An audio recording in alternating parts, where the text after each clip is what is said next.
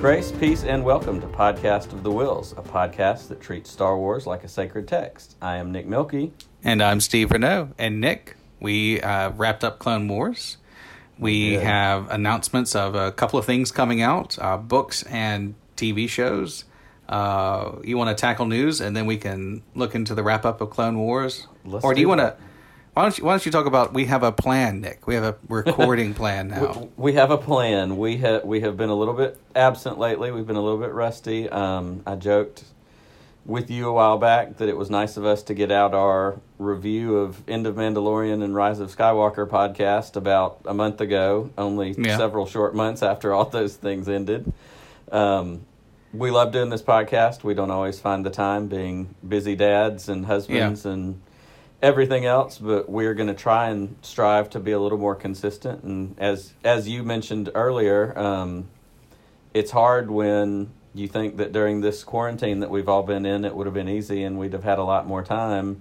And it turns out there's people around all the time. And when you're at home with your family, it's harder to find the time you need to record. So we haven't found as much of it, but we're going to try and be a little more consistent and get some more shows out there. We've got some ideas and some things, and maybe even some exciting guests that we're going to try and get plugged in. That's true. Nick, would you say that we maybe started this whole process without a good plan, and that kind of was a detriment to the whole thing? That certainly would be appropriate to say. Well, then this is a perfect Star Wars podcast. Exactly right. We are following the Lucasfilm Star Wars Disney mode of operating. Let's go for it. It's very Han Solo. Let's put it that way. I like that spin better. We're shooting from the hip. Solo. Shooting from the hip here. I never asked that question until it's over with. So Nick, what is the big piece of news that you are excited about? Why don't you share, and then I'll share, and then we'll dive into Clone Wars. I'll tell you this, and this is going to be a weird piece of news to share because I don't have any video game systems, and I have very briefly played Battlefront 2 with a good friend of mine, John, on his PlayStation. I don't have a PlayStation. It's a lot of fun. But I actually watched last night the unveiling of some of the gameplay footage of Star Wars Squadrons that's going to be coming out in October. Ooh. And it is crazy exciting. Have you not gotten to play Fallen Order?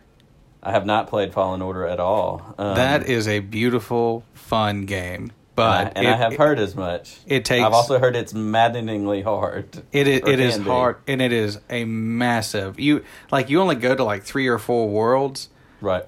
But you legit go to worlds. It's not like it's a thing. I still hope to acquire maybe with the PS5s coming out soon. I'll be able to grab a 4 on a bargain and play catch up on some of those. But Star Wars Squadrons, they did some release and gameplay footage last night on a little online EA something. I'll have to check that out. It's very, very cool looking. You've got Empire and you've got Rebel. You've got 5 different types of ships. It's only cockpit view because it's very detailed and customizable. So like you can shift your shields from the front to the back if you're on a bombing run. You can, increase speed, weapons. Like there's all these different things. I think I even saw in the footage. You can get basically like a Funko Pop Ewok to put on the dash of your starship as you're flying around. Nice. What time period does it take place in?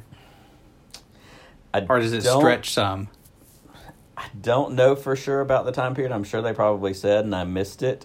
I do know that in the trailer for it, you get a quick shot of Wedge, and you also get a shot of Hera. You also quick shot of Wedge. What is this? The Rise of Skywalker? Exactly. Him in the turret. And there's also a holograph of Ray Sloan at one point as well. So it certainly would have to be, Aftermath era or, somewhere going forward from there. But it just looks really neat. And so, like I said, it's kind of a weird thing for me to be excited about because I don't have a video game system, but I'm going to mooch off my friends that do. There you go. I think my favorite thing is just really seeing strong confirmation. Kenobi definitely coming out. Ewan McGregor tied to it. I know we've known that, but just that's been the most recent thing that I've seen, and it's really cool to see somebody who McGregor's so excited about it. I think it's going to be handled well. It's going to be a TV show, so I'm hoping that they have learned a lot of what went right with the Mandalorian. And last I heard, I haven't seen it confirmed again, but I haven't seen that it's not been confirmed, but that Deborah Chow would be lead chair on this, and she knocked it out of the park with her episodes of Mandalorian, so... Yes, I certainly hope she is still going to be involved and at the helm of it, because I agree with you. I think her episodes were fantastic. And having watched the Disney Gallery series, which I know is newer to you, and you're going to get caught up on. Did not know about this. I'm so excited. I've just been watching Star Trek The Next Generation. I've almost finished all seven seasons. We don't talk about those things here, Steve. Sorry.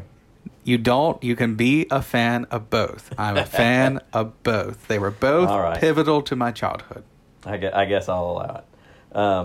But yes, I am excited to know that series is still on track. And the last thing I saw is that it's looking like it's going to be 4 episodes. Does that still sound right?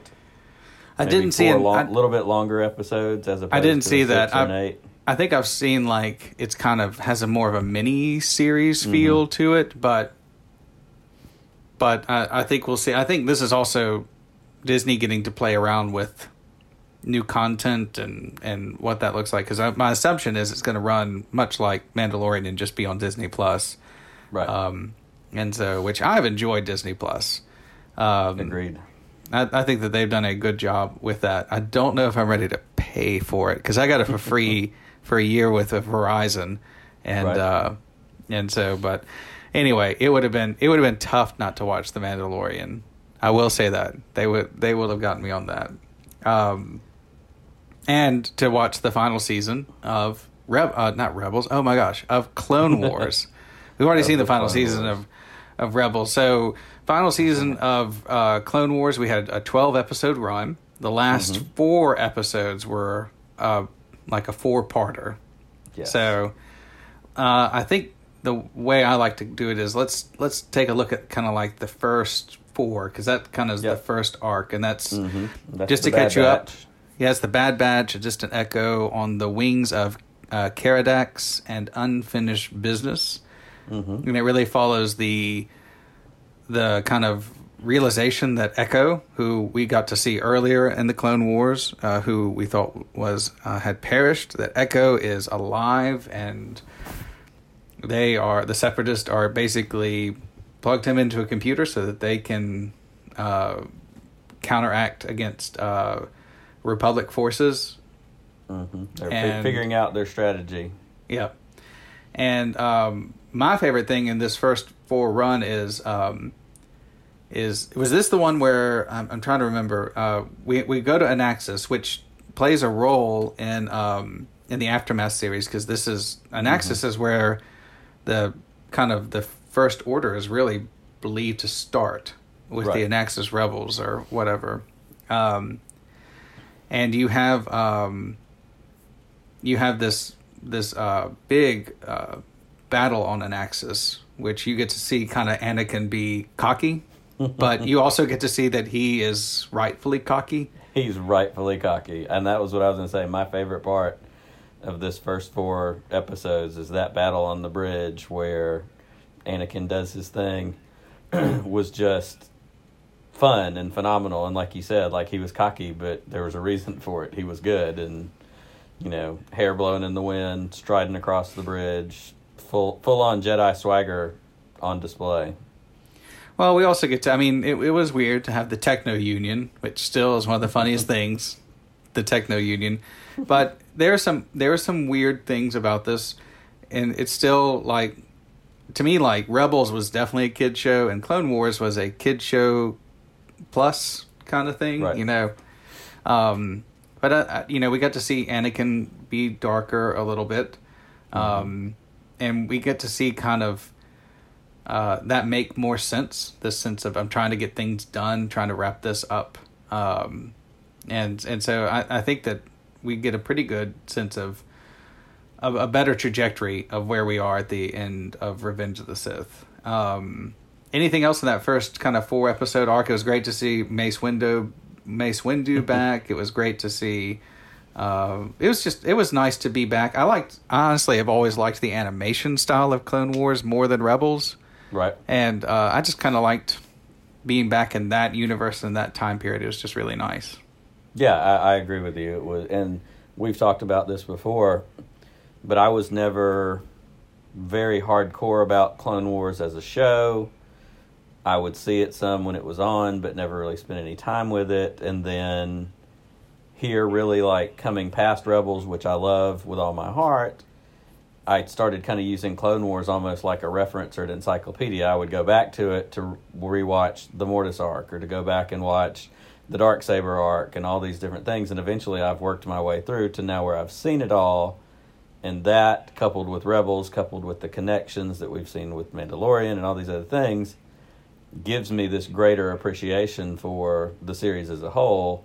And then watching these last 12 episodes of this final season really, even has me at this point now going, yeah, sometime not too long from now, I'm probably going to try and rewatch all of Clone Wars and, again, pay attention to those little things along the way that come up somewhere else down the line that I may have missed the first time. Yeah. Well, the next 4 episodes kind of set up an Ahsoka arc. Unfinished Business, Gone with a Trace, Deal, No Deal, and Dangerous Debt. And is that right? Hang on. And Together Again, sorry. Kind of set this up. No, Unfinished Business is the end of Kenobi, Anakin's arc. So Gone with a Trace, Deal, No Deal, Dangerous Debt, and Together Again. And this is Ahsoka crash landing down on the lower levels of Coruscant. Did you get the callback, the Easter egg here? It was that like seedy level that was going to be a TV show like decades ago. Star Wars Underworld. The Underworld. It was that level. Yep. What was that? Was it like 1515? What was it? 1010? Was that it? I'd have to go back and look at it. 1313 maybe, something crazy. Something like. But it's where she is the the minute you hear it, you're like, that's not a good level of Coruscant. I was not a huge fan of the Martez sisters. They kind of felt like they came from, New York. Right. And they just kind of had New York accents. And to me, it's always a little bit like off-putting whenever like there's random like Irish accents or French accents or New York accents. But it begs the question, what's worse, the Martez sisters' New York accent or Bill Burr's Boston space accent in Mandalorian? There's no way to get rid of Bill Burr's Boston accent. I think it's one thing. There. Yeah, I think that's just Bill Burr. But I do think, as much as I did not care for the characters all that too much, they were not annoying. Trace and Rafa were not annoying. They did make some dumb decisions just as people, and that was a little frustrating. But the big thing that I think that they did was they really set up this thing for Ahsoka to see that the Jedi are not well beloved across the galaxy. And that is something I think for the first time Ahsoka is realizing people don't like the Jedi. I think there was an assumption that everybody loves us. We're the good guys. We come in, we fix everything. And I think that But they got to see the other side of that, kind of the, collateral damage in the Avenger movies kind of deal to a degree. Like, yeah, you're a hero and you get to save the day and go home, but we're still living down here and we're still dealing with the aftermath and the fallout and when the grip gets tightened or whatever it is, because I think that's exactly what they were to do. Because if they weren't there to do that, it almost felt like they were being put in there to set up some other future series or appearance farther down the road. But I think you're right. I think they were there to give her perspective. Yeah, and I think that also not only gives our character perspective, but I think it gives us as the watcher perspective, because it always has seemed weird that because we have nothing like this in our culture, but for overnight to just hear all the Jedi are dead. And if these people are these warrior monks that everybody reveres, the fact that you wouldn't have people furious, like, no, we love them to death. You can't have, this. We're not going to let this happen. But the fact that we see that in a very small version of the universe, that there are those who do not like the Jedi, and that they maybe mistakenly understand what the Jedi are doing, but also that the Jedi do kind of crash into a situation, capture the bad guy, and leave something smoldering. And they brought up Zero the Hutt, which is who is an odd character, but that is a callback to earlier. And that's right. And Ahsoka, I believe, was a part of that mission. She was. And so she's kind of hiding the fact that she was part of that she is Jedi, but then we finally get the Mandalorians catch up with Ahsoka, and these are the three Mandalorians, one of whom is Bo-Katan, who when we last saw Bo-Katan, even though this is set in the past, when we last saw Bo-Katan in Rebels, she was taking the Darksaber. Correct. And going to lead the people of Mandalore. The last time we saw the Darksaber, it was not in the hands of Bo-Katan, though. It was in Mandalorian with what was his name? Oh my gosh.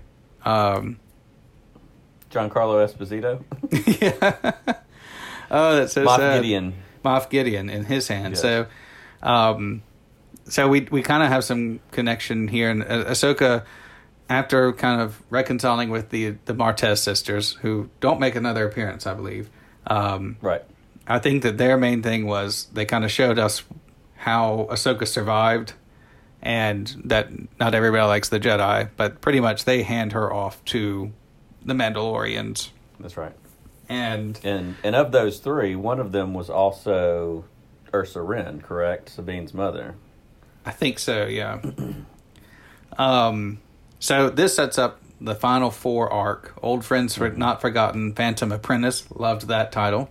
Shattered and Victory in Death. Great titles.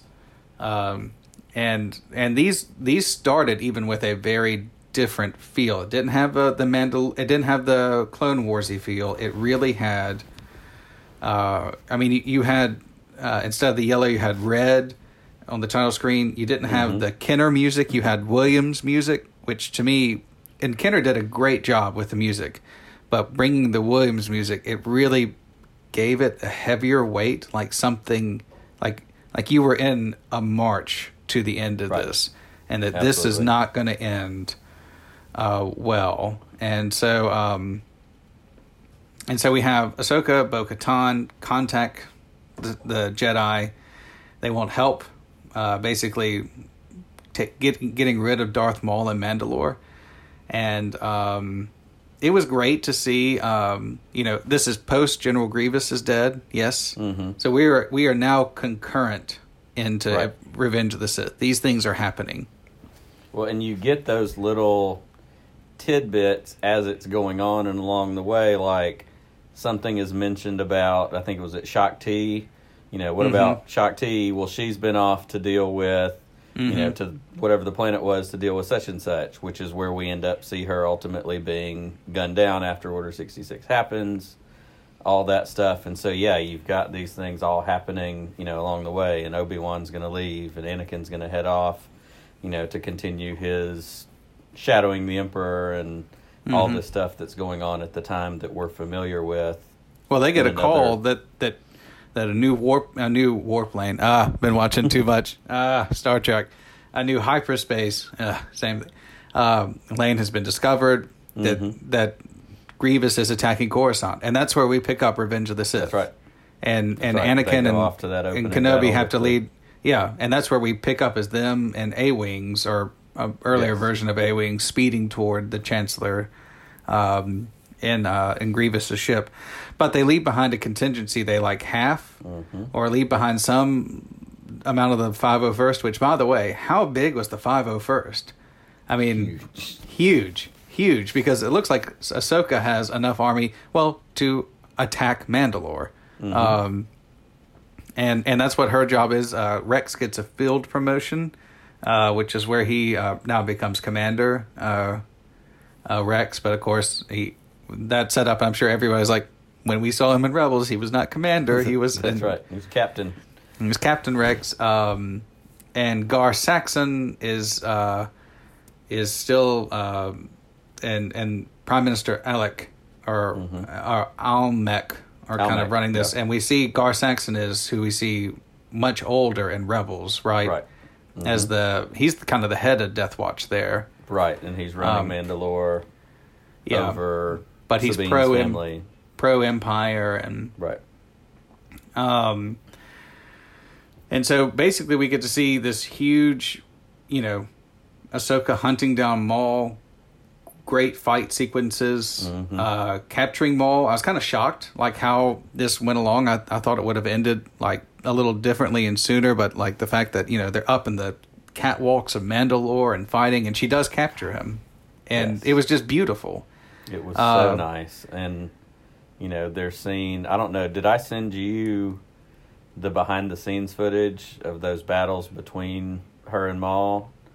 Because, well, I know that they're all motion captured. They had Ray Park came in and did the motion capture, and he originally played Maul in Phantom Menace, right? And I can't remember the name of the lady who did the Ahsoka parts, but she's equally as fantastic. It was not Ashley Epstein, although she was very good. It was not the person who voices but Ahsoka. It was so neat to me because it felt different even than some of the other Clone Wars and Rebels battles that you've seen. Like, it felt motion capture in the best way. And in fact, I've said this to somebody before, but like, I follow Ray Park on Instagram, and if anybody follows him, he'll put up these like workout videos sometimes where he's got just a big, you know, staff, and he's doing his lightsaber moves, and that jump attack that he does in that first lightsaber battle with her. I've seen him do it on those videos in real life. You saw him do some version of that in Phantom Menace, and it just made it feel that much more real and that much more fantastic. But what I love so much about those scenes is to see that development of Ahsoka. I mean, she is legit. She is a Jedi Master. She's a warrior. She's smart. She's wise. You know, the line that she says as we get further into this last arc when they're trying to escape from that ship, Rex has had his chip taken out, all that stuff, and she basically says, they may die, but I'm not going to be the one to kill them. Yeah. And, you know, the value that she put on those lives, even if they were clones, even if they were, you know, just the full development of Ahsoka to me, because she's become, over the years, one of my favorite Star Wars characters, period. But especially in the early Clone Wars and a lot of Clone Wars, she was annoying, and it was, you know, Snips and Sky Guy and all that. It was too much, and I didn't like it, but I'm just, you know, I fell hard for Ahsoka over the course of Rebels and seeing this last part of Clone Wars, and I just think she's such a fantastic carrier, but that also character that also carries the weight of that relationship with Anakin as her master and how that plays out even on into Rebels and those confrontations that they have. Yeah.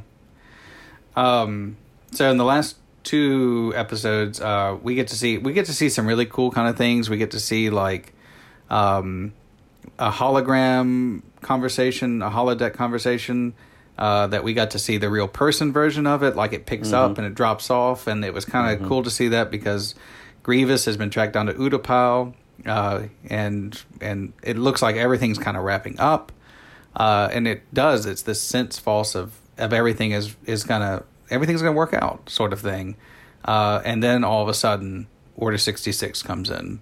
We have the 501st, who's painted their helmets to look like a Togruan, all of a sudden hunting her down.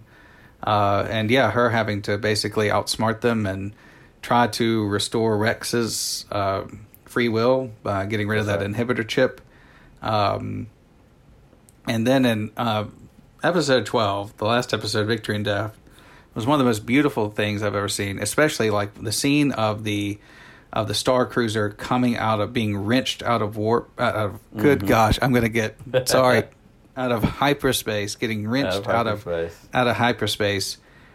And just the way that was designed, it was one of the most beautiful space scenes in film and television I've ever seen. I don't know how they did that, but it was when they get ripped out of hyperspace and are getting pulled to that moon. The Star Cruiser, the debris, everything is just great. The stakes are great. You know exactly what's happening. You have this kind of Maul, Ahsoka, Rex working together and opposing each other. And, I mean, it did kind of feel a little funhousey with all the floors dropping and all of a sudden you got new. But it's nice that they, that she wasn't going to be the one who killed him. They were trying not to kill these clone troopers, and then you have the crash landing, and you have Ahsoka burying one of her lightsabers. That's right. And then you get the big ending of the show. Darth Vader marching at some point over to recover one of her lightsabers, and then we end. And you have the little, the little nods. You have the Convor flying overhead that has, come to represent her early in some of the Clone Wars episodes, but then especially on into Rebels, and how that was that sign of, her presence, and tied back to the Mortis arc even with, with her being sister. revived by the daughter, or the spirit of the daughter, and, all that kind of stuff. And so it was really, I had no way of knowing how they were going to end it. And of course, everybody had projections and predictions, and, I think I made some ridiculous prediction about what I thought it was going to be, and I was nowhere near it. But it was a great ending. It ended really well. It didn't tie back perfectly to the first episode and all that stuff, but it didn't necessarily need to do that because it did get to lean on Revenge of the Sith. That's right. Which is, in my opinion, the best of the prequel movies, and a really good story, and really sets us up for meeting Ahsoka later, meeting Rex later. It connects to who they are, and of course, these are all the bond that they have. Yeah, these are all characters born of Filoni's mind. That's right. But it was just nice to see the trajectory kind of make sense. And I like that the Ahsoka Rex relationship, like you mentioned. In fact, I listened to something just yesterday that talked about, and I haven't gone back and done this yet, but going back and seeing when they're reunited in Rebels, and that first hug that they give each other when they see each other just has so much more weight.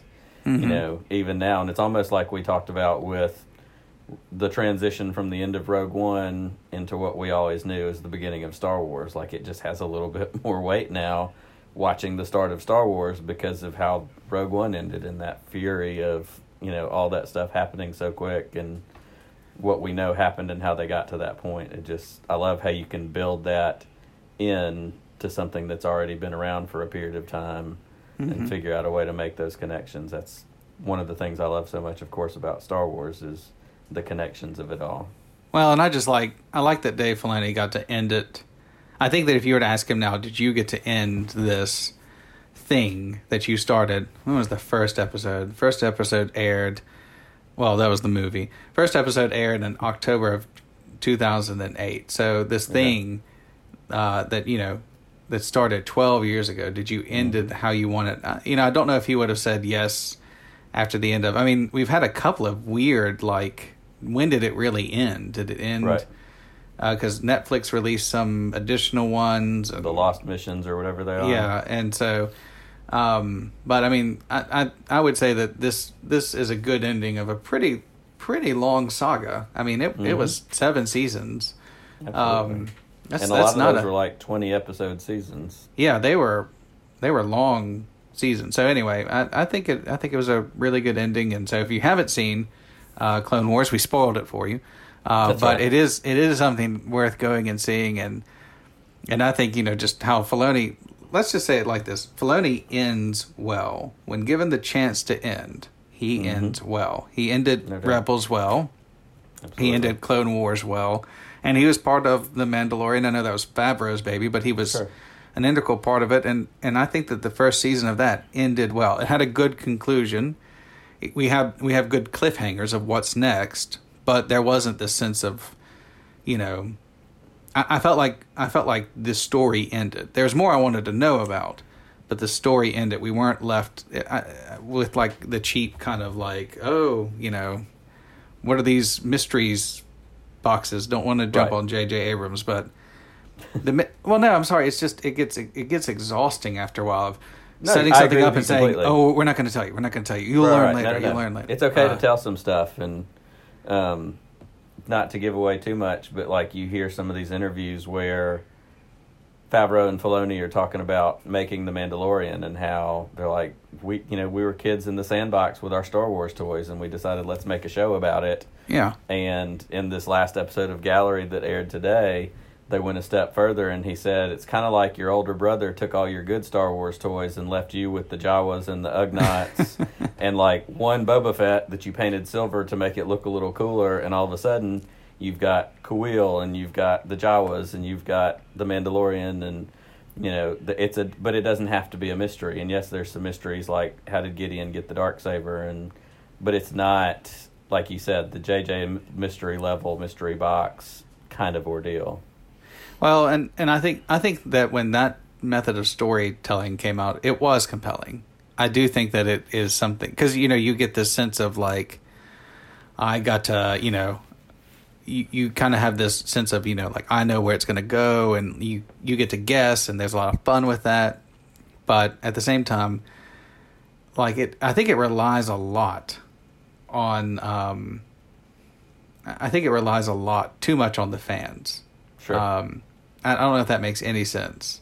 I think that is a story somewhat told and thinking fans will fill it in, and then when fans do fill it in, there's this kind of like, stop trying to fill it in, and then I don't know, it just kind of gets a little bit, like it was mysterious that we didn't know where the Emperor came from, but it was a different thing to be like, well, let me tell you the story of how the Emperor came. There's no time for that right now. Let's move on to the next thing. You're like, well, you brought it up. Yeah. Sorry, I brought it up. So yeah, I would say, kind of in my summation of Clone Wars in this last season of Clone Wars, especially that last 4 episodes was just fantastic. I loved, like you said, those vintage nods with the titling, and really you could see them releasing that as one, film at some point, and just letting those 4 run, together. But I think one of the things I loved, and what I love about that kind of storytelling, is watching that gave me, like I said before, a deeper appreciation for the rest of Clone Wars, to the point that I'm like, I want to go back and see it again, and be reconnected to this thing that like I kind of know and kind of saw and am somewhat familiar with, but it was compelling enough to make me go, well, maybe I was wrong about that, and I need to go check it out again. Well, I think my thing with Clone Wars is, when it was good, it was really good, but when you had throwaway episodes, sure. And you had a fair number of throwaway episodes. They were not. And you had the that best. in Rebels too. You did. I felt like you didn't have as many, but you definitely had some throwaway episodes. Everybody definitely thought the Space Whills was the throwaway episodes until the end. Turns out not so much. But it kind of reminds me of what somebody, because I one time saw that like Parks and Rec was listed as a better TV show than The Office, and I was like, how could you say that? The Office versus Parks and Rec, and the way somebody explained it, and I was listening to this on NPR, was like, look, when The Office was good, it was untouchable, but when it was bad, it was pretty bad. It was bad. Yeah, and they're Parks like, and Rec hit every time. And they're like, Parks and Rec maybe was never as good as The Office on its best day, but it was consistently a solid, good show that it made sense. It built on itself. You really, really rarely had throwaway episodes. Absolutely. And so they're like, that's why it's just a consistently better show. And so I feel like Clone Wars is that when it is good, it is top notch. You almost forget you're watching an animated show. It is something that you could have been sitting and watching in a movie theater. But yeah, when it's not good, it's The Office on its low day. I like that. That's a good way to look at that. So I certainly approve. I thought it was a great way for it to wrap up and end, and I'm excited that we got to experience it the way we did. Yeah. All right. What's next on the agenda, Nick Milky? Well, I think that is a good swing for us right there. I think one last thing as we maybe circle in on a wrap-up time.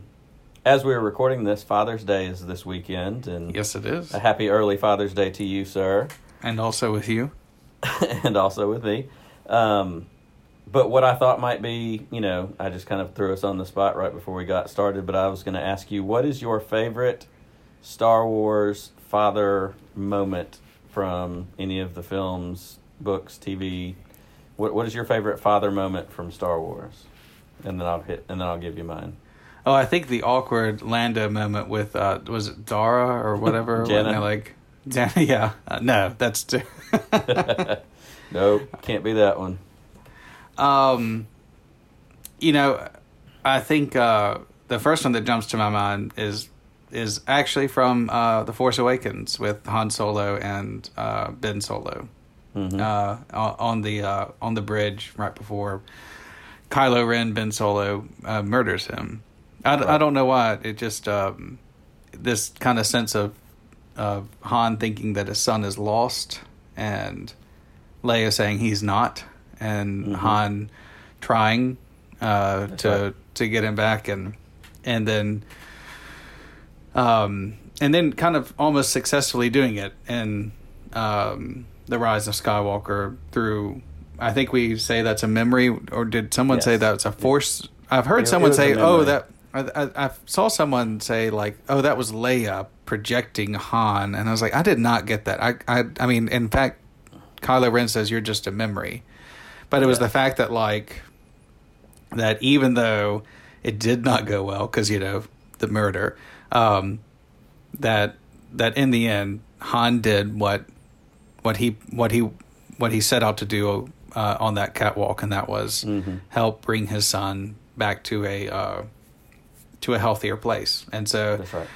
I think for me as a lesson as a father, for those of you who never heard our Star Wars, actually when we actually treat Star Wars like a sacred text, I think the lesson for me on that is that sometimes parenting doesn't work out successfully in the moment, but perhaps you've planted the seed that will blossom in the years to come.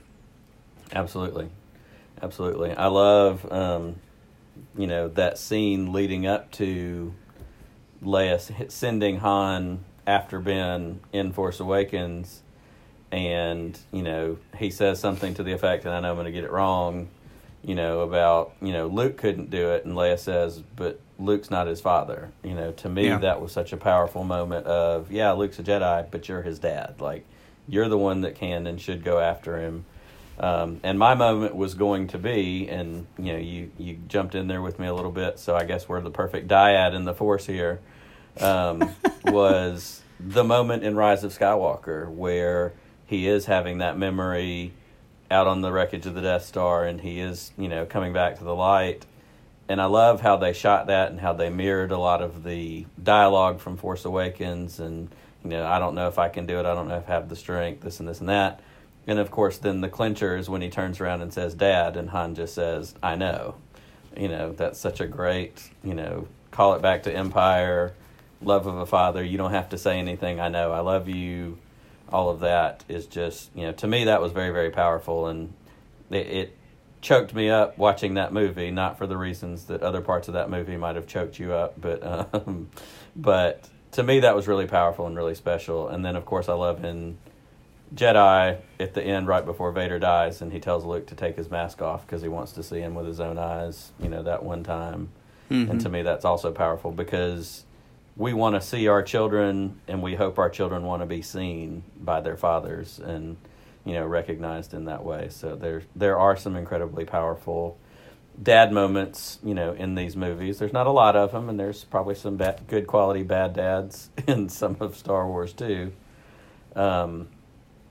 But I thought that was, something to reflect on. And if I may, make a small plug. I know I have shared this with you already, and some of our listeners hopefully I got to watch it on our social media. A podcast that I listen to called Postcards from the Galaxy's Edge is hosted by a young woman named Shannon who lives in the UK, who is fantastic. And she actually works in visual effects and has worked on, I believe she worked on Lion King, the new Lion King, and a bunch of other cool stuff. And she put out this video, and it's called The Moment Star Wars Spoke to Me as a Father. And it just came out on Wednesday of this week. You can find it on YouTube. It's about 30 minutes long, and it's filled with a bunch of different Star Wars content creators sharing their moment as a father when Star Wars spoke to them, of course, as the title says. And if you watch it and you get kind of close towards the end of the video, you might see somebody on there you recognize from our own happy little podcast of the Whills. So I was excited to participate in that. It's a fantastic video. She made one that she released back in May, that's called The Moment Star Wars Spoke to Me as a Woman or Female, which is also fantastic and very powerful. and she just announced on social media yesterday, I think, that she's working on a new one that's due out sometime in July that's going to be the moment that Star Wars spoke to me as an LGBTQ person. And, so she's really into finding these moments that speak to people and how are we connected to Star Wars and how we all have this buy-in and this way into this universe, this galaxy far, far away. And it was really an honor for me to be able to share my story in that video. So I hope that any of our listeners will take a chance to look it up. Like I said, it's on YouTube, and it's called The Moment Star Wars Spoke to Me. And is the comment section open on that? So someone could timestamp tag? If you want to air your grievances, you can bring them directly to me, and I'll be glad to field those for you.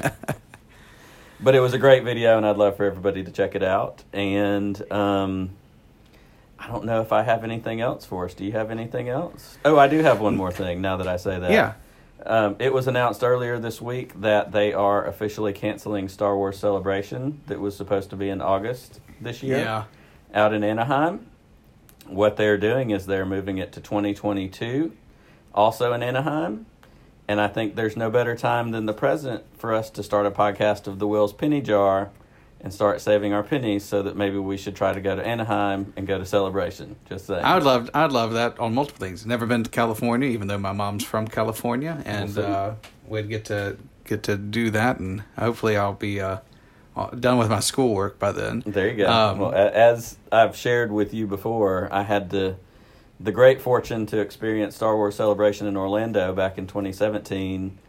And went with a good friend of mine, Chad Gibbs. And unfortunately, we were only able to go for one day. And it was so amazing and yet so overwhelming at the same time that I look forward to the opportunity to do it again, knowing what to expect and hopefully getting at least 2 days, if not more, just to see it all, experience it all. There's just so much going on. So we've got some time now, and we need to start scheming and figure out how to make that work as a podcast field trip. I think so, too. Anything else for the good of the order, Nick? I believe that will cover it for now. All right. Well, from all of us at Podcast The Whills, Nick and I say thanks to our amazing spouses for giving us a moment to steal away and do a little bit of podcasting. Thank you for putting up with us and for listening to our shows, or at least telling us that you listen to our shows. And to everybody at Lucasfilm, Disney, everybody who's worked so tirelessly on all of these, whether Nick and I love them or we bash them occasionally, we do thank you for all of your hard work, because we are not part of a toxic fan base. We are just people who love all of this. And so just hope that everybody has a great time. Hope everybody's staying safe during this strange time in the midst of COVID-19. And may the Force be with us always. Always.